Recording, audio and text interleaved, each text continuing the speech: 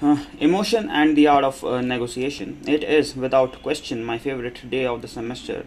The day when I teach my MBA students a negotiation exercise called Honoring the Contract. I assign students to partners and each reads a different account of a fictitious troubled relationship between a supplier, a manufacturer of a computer components, and a client, a search engine startup. They learn that the two parties signed a detailed contract 8 months earlier, but now they are at odds over several of the terms. Sales volume, pricing, product reliability, and energy efficiency specs. Each student assumes the role of either client or supplier and receives confidential information about company finances and politics. Then each pair is tasked with renegotiating a process that could lead to an amended deal, termination of the contract, or expensive litigation. What makes this simulation interesting, however, lies not in the details of the case but in the top of secret instructions given to one side of each pairing before the exercise begins. Please start the negotiation with a display of anger. You must display anger for a minimum of 10 minutes at the beginning. The instructions go on to give specific tips for showing anger. Interrupt the other party, call her unfair or unreasonable, blame her personally for the disagreement, raise your voice. Before the negotiations begins, I spread the pairs all over the building so that the students can't see how others are behaving. Then, as the pairs negotiate, I walk around and observe. Although some students struggle, many are spectacularly good at feigning anger. They wag a finger in their partner's face. They pace around. I have never seen the exercise result in a physical confrontation, but it has come close.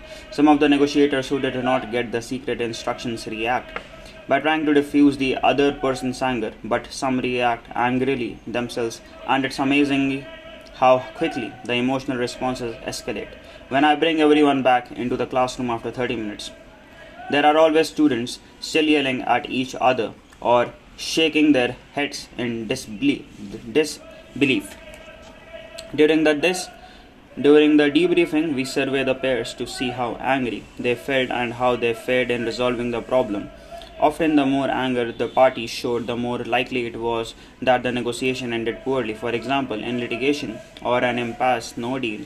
Once I have clued the entire class in on the setup, discussion invariably makes its way to this key insight. Bringing anger to a negotiation is like throwing a bomb into the process, and it's apt to have a profound effect on the outcome. Until 20 years ago, few researchers paid much attention to the role of emotion in negotiating. How feelings can influence the way people overcome conflict, reach agreement, can create value when dealing with another party. Instead, negotiation scholars focused primarily on strategy and tactics, particularly the ways in which parties can identify and consider alternatives, use leverage, and execute the choreography of offers and counter offers. Scientific understanding of negotiation also tended to home in on the transactional nature of working out a deal, how to get the most money or profit from the process. Even when experts started looking at psychological influences on negotiations, they focused on diffuse and non-specific moods, such as whether negotiators felt generally positive or negative, and how that affected that behavior. Over the past decade, however, researchers have begun examining how specific emotions, anger, sadness, disappointment, anxiety, envy, excitement, and regret can affect the behavior of the negotiators. They have studied the differences between what happens when people simply feel these emotions and what happens when they also express them to the other party through words or actions. In negotiations that are less transactional and involve parties in long-term relationship, understanding the roles of emotions is even more important than it is in transactional deal making. This new branch of research is proving extremely useful. We all have the ability to regulate how we experience emotions, and specific strategies can help us improve tremendously in that regard. We also have some control over the extent to which we express our feelings, and again, there are specific ways to cloak or emphasize an expression of emotion when doing so may be advantageous. For instance, research shows that feeling or looking anxious results in suboptimal negotiation outcomes. So individuals who are prone to anxiety when brokering a deal can take a certain steps both to limit their nervousness and to make it less obvious to their negotiation opponent. The same is true for other emotions. In the pages that follow, I discuss and share coping strategies for many of the emotions people typically feel over the course of a negotiation. Anxiety is most likely to crop up before the process begins or during its early stages. We are prone to experience anger or excitement in the heat of the discussions, and we are most likely to feel disappointment, sadness, or regret in the aftermath. Avoiding anxiety. Anxiety is a state of distress in reaction to threatening stimuli, particularly novel situations that have the potential for undesirable outcomes. In contrast to anger, some motivates people to escalate conflict. The fight part of the fight or flight response. Anxiety trips the flight switch and makes people want to exit the scene. Because patience and persistence are often desirable when negotiating the urge to exit quickly to counterproductive, but the negative effects of feeling anxious while negotiating may go further. In my recent research, I wondered if anxious negotiators also develop low aspirations and expectations, which could lead them to make timid first offers, a behavior that directly predicts poor negotiating outcomes. In work with Maurice Schwitzer in 2011, I explored how anxiety influences negotiations. First, we surveyed 185 professionals about the emotions they expected to feel before negotiating with a stranger, negotiating to buy a car, and negotiating to increase their salary when dealing with a stranger or asking for a higher salary. Anxiety was the dominant emotional expectations. When negotiating for the car, anxiety was the second only to excitement. To understand how anxiety can affect negotiators, we then asked a separate group of 136 participants to negotiate a cell phone contract that required agreeing on the purchase price, a warranty period, and the length of the contract. We induced anxiety in half the participants by having them listen to the continuous 3-minute clips of the menacing theme music from the film Psycho, while the other half listening to pleasant music by Handel. Researchers call this incidental emotional manipulation, and it's quite powerful. Listening to the psycho music is genuinely uncomfortable. People's palms get sweaty and some listeners become jumpy. In this experiment, the three others, we found that anxiety had a significant effect on how people negotiated. People experiencing anxiety made weaker first offers, responded more quickly to each move the counterpart made, and were more likely to exit negotiations early, even though their instructions clearly warned that exiting early would reduce the value they received from the negotiation. Anxious negotiators made deals that were 12% less financially attractive than those made by negotiators in the neutral group. We did discover one caveat, however. People who gave themselves high ratings in a survey on negotiating aptitude were less affected by anxiety than others. Those experiments examined what happens when people feel anxious, but what happens when they express that anxiety, making it clear to their counterparts that they are nervous and perhaps vulnerable. In 2012, with Francesca Gino and Maurice Schwitzer, I conducted 8 experiments to explore how anxious people behaved in situations in which they could seek advice from others. We found that relative to people who did not feel anxious, they were less confident,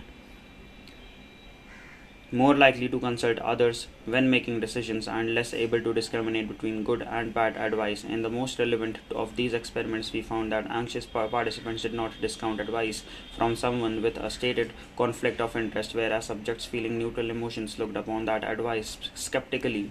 Although this research didn't directly address how the subjects would negotiate, it suggests that people who express anxiety are more likely to be taken advantage of in a negotiation, especially if the other party senses their distress. Excellent negotiators often make their counterparts feel anxious on purpose. For example, on the TV show Shark Tank, 6 wealthy investors negotiate with entrepreneurs hopping for funding. The entrepreneurs must pitch their ideas in front of a huge television audience and face questions from the investors, and that are often aggressive and unnerving. As this is going on, stress-inducing music fills the TV studio. This setup does more than create drama and entertainment for viewers. It also intentionally puts pressure on the entrepreneurs. The sharks are professional negotiators who want to knock the entrepreneurs off balance so that it will be easier to take ownership of their good ideas at the lowest price possible. When multiple sharks want to invest, they often drop comments that are intended to make opposing investors anxious too. If you watch the show closely, you will probably notice a pattern. The entrepreneurs who seem least rattled by the environmental stressors tend to negotiate the most carefully and deliberately, and often strike the best deals. Managing the Counterparts' emotions. Negotiating is an interpersonal process. There will always be at least one party and often many more involved. In the adjoining article, I discuss how to manage your own emotions during a negotiation. But what about the other people at the table? Can you manage their emotions as well? I suggest two strategies for doing so. Be observant. Perceiving how other people are feeling is a critical component of emotional intelligence, and it's particularly key in negotiations, as Adam Galinsky and his colleagues have found. So tune in to your counterpart's body language, tone of voice, and choice of words. When her verbal and non-verbal cues don't match up, ask questions. For example, you are telling me you like this outcome but you seem uneasy. Is something making you uncomfortable, or you say you are angry but you seem somewhat pleased? Are you truly upset about something, or are you trying to intimidate me? Asking pointed questions based on your perceptions of the other party's emotional expressions will make it easier for you to understand her perspective, a task people are shockingly bad at, according to research by Nicholas Eppley. It will also make it difficult for a counterpart to lie to you. Evidence suggests that people prefer to tell lies of omission about facts rather than lies of commission about feelings. Don't be afraid to exert direct influence on your counterpart's emotions. This may sound manipulative or even unscrupulous, but you can use this influence for good. For example, if your counterpart seems anxious or angry, injecting humor or empathetic reassurance can dramatically change the tone of the interaction. By the same token, if your counterpart seems overconfident or pushy, expressing well placed anger can inspire a healthy dose of fear.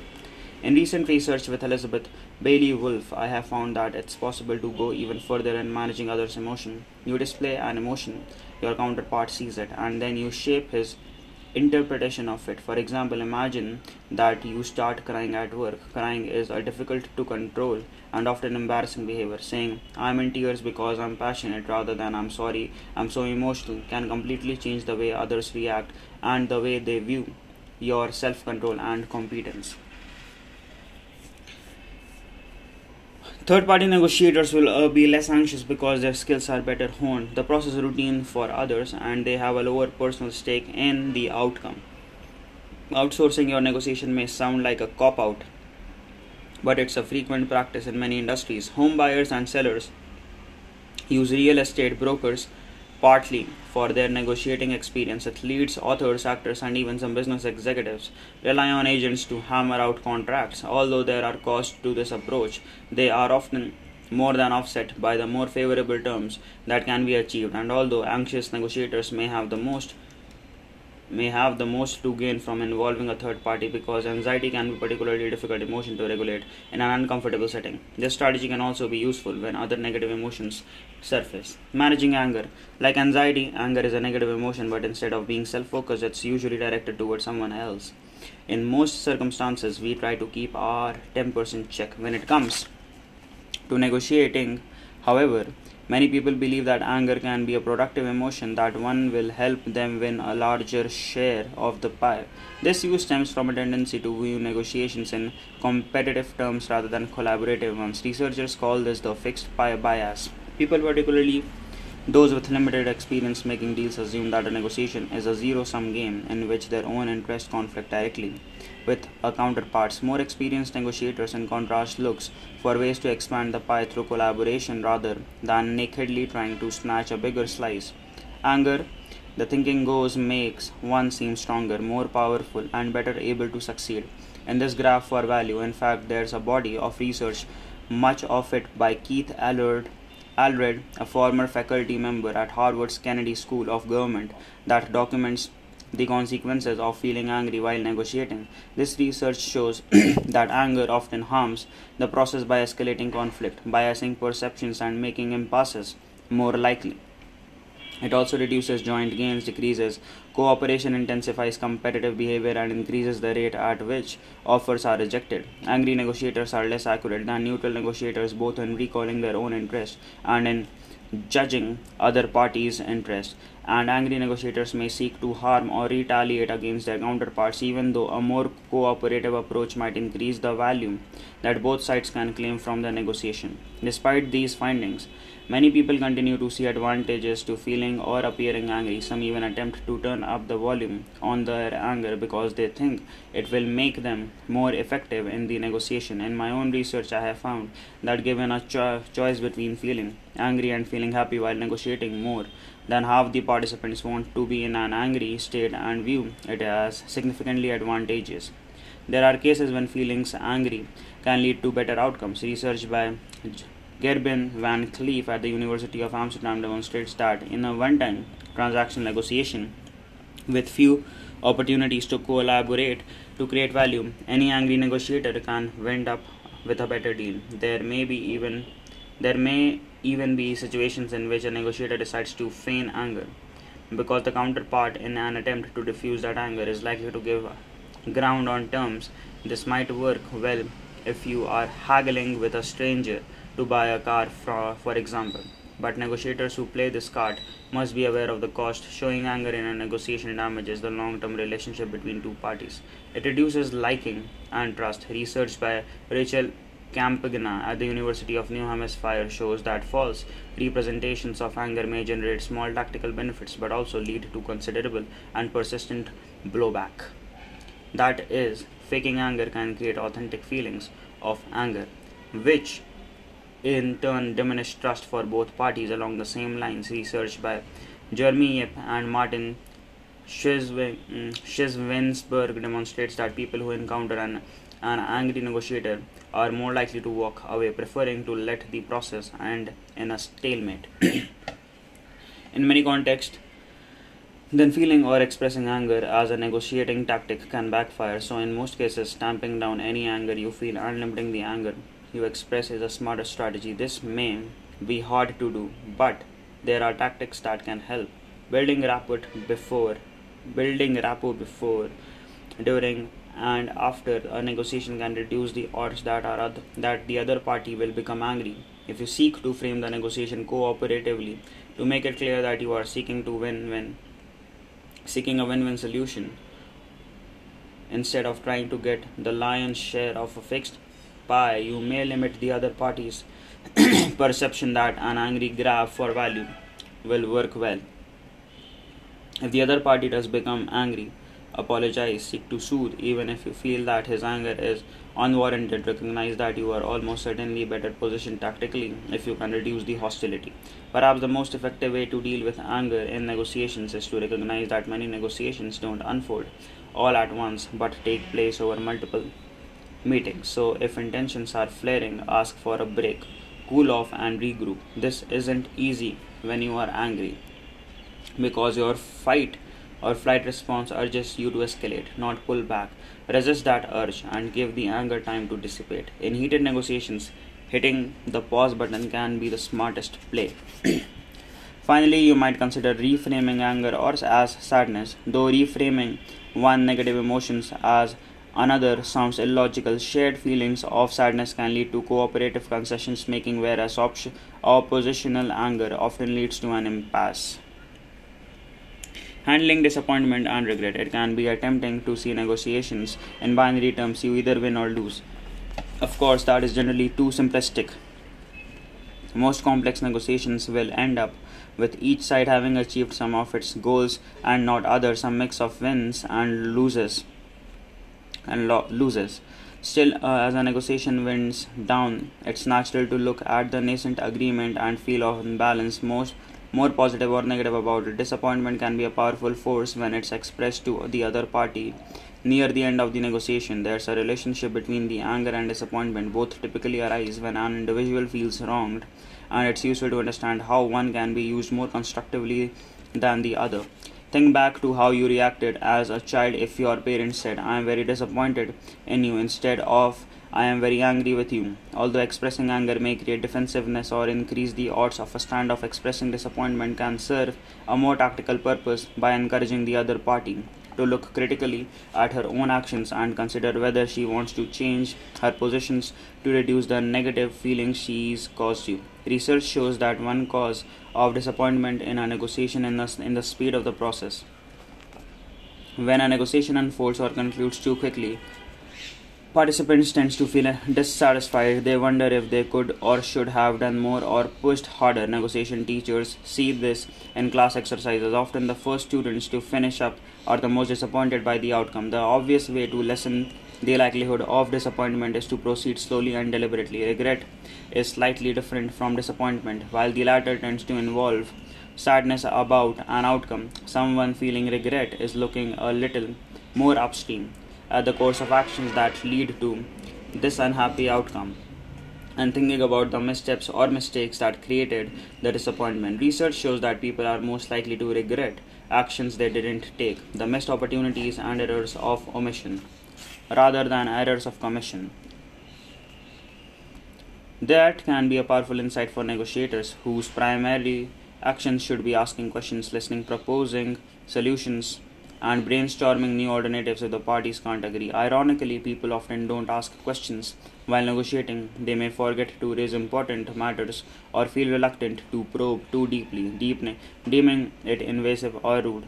Those fears are often misplaced. In fact, people who ask a lot of questions tend to be a better liked and they learn more things. In negotiations, information is king and learning should be a central goal. One way to reduce the potential for regret is to ask questions without hesitation. Aim to come away from the negotiation with the sense that every avenue was explored. Skilled negotiators use another technique to minimize the odds of regret: the post-settlement settlement. This strategy recognizes that tension often dissipates when there is a deal on the table that makes everyone happy. And sometimes the best negotiating happens after that tension is released. So instead of shaking hands and ending the deal making, one party might say, "We are good, we have terms we can all live with.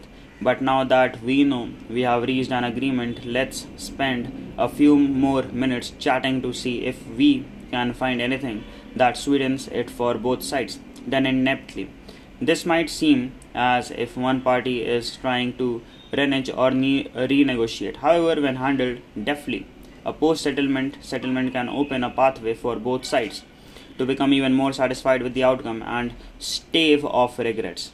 Tempering happiness and excitement. There isn't much research on how happiness and excitement affects negotiations, but intuition and experience suggest that expressing these emotions can have significant consequences. The National Football League prohibits and penalizes excessive celebrations after a touchdown, a big play, because such conduct can generate ill will. For some reason, the winner in a deal should not gloat as the negotiations wrap up. Nonetheless, this happens all the time. In workshops, I routinely see students unabashedly boast and brag about how they really stuck it to their opponent in the negotiation exercise. Not only do these students risk looking like jerks, but in the real world setting they might suffer more dire consequences, such as the other parties invoking a right of recession, seeking to renegotiate, or taking punitive action the next time the parties need to strike a deal. Although it's unpleasant to feel disappointed after a negotiation, it can be even worse to make your counterparts feel that way, and in certain situations, showing happiness or excitement triggers disappointment in others. The best negotiators achieve great deals for themselves but leave their opponents believing that they too did fabulously, even if the truth is different. In deals that involve a significant degree of future collaboration, say when the two companies agree to merge or when an actor signs a contract with a producer to star in an upcoming movie, it can be appropriate to show excitement, but it's important to focus on the opportunities ahead rather than the favorable terms one party just gained. Another danger of excitement is that it may increase your commitment to strategies of course of action that you would be better off abandoning. In my negotiation class, we do an exercise in which students must decide whether or not to send a race car driver into an important race with a faulty engine. Despite the risks, more students opt to go ahead with the race because they are excited and want to maximize their prize winnings. The exercise has parallels to the real life example and the launch of the Challenger space shuttle. Though the engineer who designed the Challenger's faulty O-ring had qualms about it, NASA managers were overly excited and determined to proceed with the launch. Their decision ultimately led to the craft's explosion and the loss of its 7 crew members. There are 2 lessons for negotiators. First, be considerate. Do not let your excitement make your counterparts feel that they lost. Second, be skeptical. Do not let your excitement lead to overconfidence or an escalation of commitment with the insufficient data. Negotiating requires some of the same skills that playing poker does: a strategic focus, the imagination to see alternatives, and a knack of assessing odds, reading people, understanding others' positions, and bluffing when necessary. However, whereas the parties in the negotiation must strive for agreement, poker players make decisions unilaterally. Poker also lacks win-win outcomes or pie-sharing strategies. Any given hand is generally a zero-sum game with one player's gains coming directly from the other player's pots. Nonetheless, negotiators can learn a crucial lesson from the card table: the value of controlling the emotions we feel, and especially those we reveal. In other words, good negotiators need to develop a poker face, not one that remains expressionless, always hiding true feelings, but the one that displays the right emotions and the right times at the right times. And although all human beings experience emotions, the frequency and intensity with which we do differs from person to person. To be a better deal maker, conduct a thorough assessment of which emotions you are particularly prone to feel before, during, and after negotiations, and use techniques to minimize or maximize the experience and suppress or emphasize the expression of the emotions as needed. In one of my favorite scenes from the TV show 30 Rock, the hard-driving CEO Jack Donaghy, Alec Baldwin, who fancies himself an expert negotiator, explains to a colleague why he struck a poor deal: "I lost because of emotion, which I always thought was a weakness, but now I have learned can also be a weapon."